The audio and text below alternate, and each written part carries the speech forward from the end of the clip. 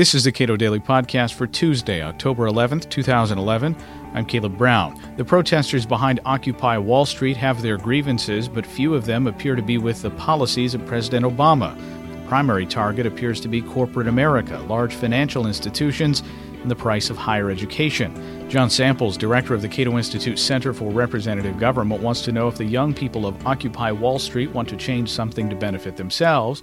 Why isn't it entitlements? A lot of people think that both the Tea Party and the Occupy Wall Street movements are grassroots reactions to economic malaise and also to the policy mistakes that began in 2008.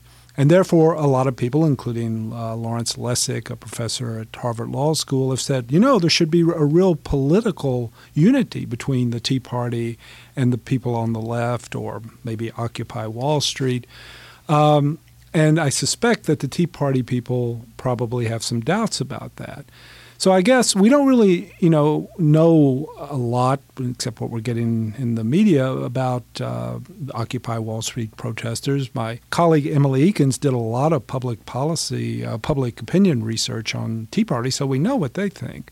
We'll find out about the Occupy Wall Street people over time, but it looks like they styling themselves as the Tea Party of the left. I guess one thing I would pose as a question to them is, if we got rid of corporate power, if the businesses didn't have disproportionate influence, if we separated state and economy, as we libertarians say, what kind of world would you see then? Think down the road a little bit. And if the answer is, well, once you get rid of the businesses, once you get rid of corporate power, you'd have a really strong activist state that is working hard to regulate the economy, to control and oversee businesses, and make the society better and better in the name of, say, justice or equality. Well, if that's your position, that really is a position that's traditionally been a left-wing one. The Tea Party is further down the road, and I think they say once you get rid of corporate power, you can have a possibility of limiting government, because what's left after government recedes, because the corporate sources of government growth have receded, is nothing but civil society. So if you look down the road, Occupy Wall Street people, and see justice and equality and a big government, I would urge you to come to the Cato site and see the other position and think about it. You're 24 or 25 usually. There's still plenty of time to make up your mind about these things. Now, there was initially a lot of incoherence, I think, among Tea Partiers. Mm-hmm. And there is, I think, some incoherence among a lot of Occupy Wall Street types. And for example, the Tea Partiers argued, hey, let's get the government out of Medicare. Mm-hmm. There's ample evidence that a lot of Tea Partiers like their entitlements or like their benefits bestowed on them by government. And that's certainly probably true of the Occupy Wall Street crowd as well. But as it settles out, you think then that this is going to be moved back toward the left, for lack of a better term? Well, there's certainly efforts being made by the president, by congressional leaders, by public employee unions, and other people highly skilled at organizing and mobilizing people. They're making efforts to parachute in and make this into a large-scale grassroots movement. So I would urge, another thing is they could imitate the Tea Party in the sense that the Tea Party was very resistant about that happening on their end and rejected, advice from many people, including, I think, Cato scholars at times. I think that's not a bad way to go about it. On the question of entitlements, I do think it is odd, though, that you have a lot of focus on Wall Street, but you don't have much focus on the real sort of long-term problems that will affect these young people's lives, and particularly in questions of entitlement reform.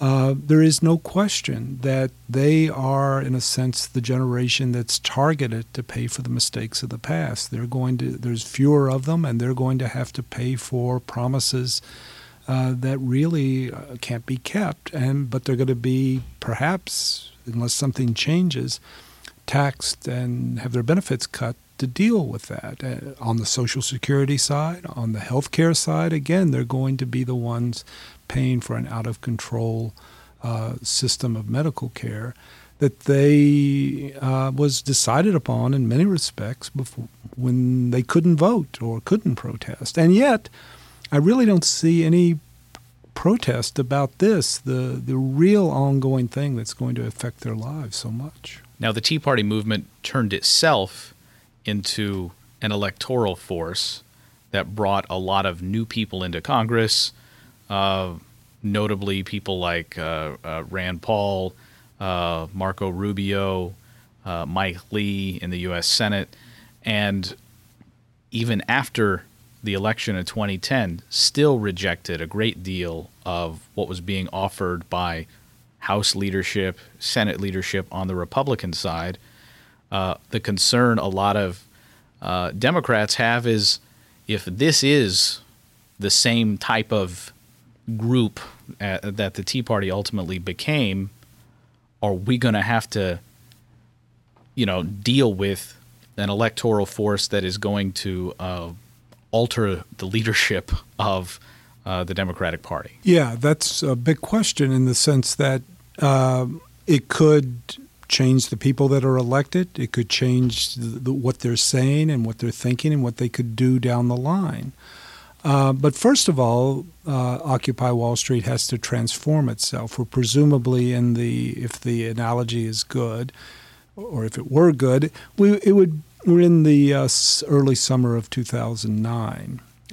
So they're a little bit behind, but they'll have to transform themselves into a real force for change electorally.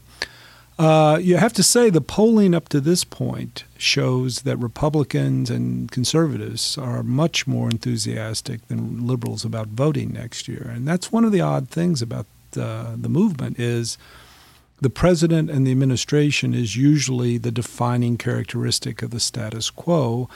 So they're against the status quo, but they're either for Obama or at best ambivalent about him.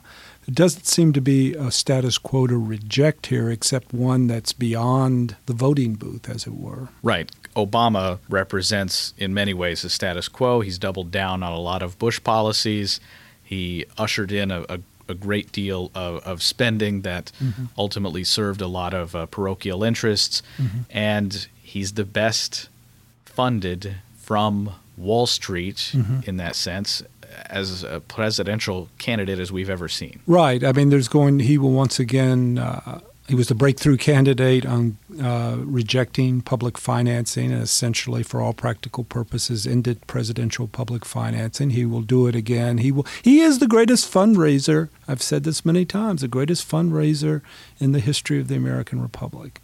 And this is a movement against that, allegedly, or it's said to be. So you would think that the first person that they would be against would be the president. But again, I think, to be fair, you go back to the Tea Party movement. That is, seemed to be about a lot of different things at the start.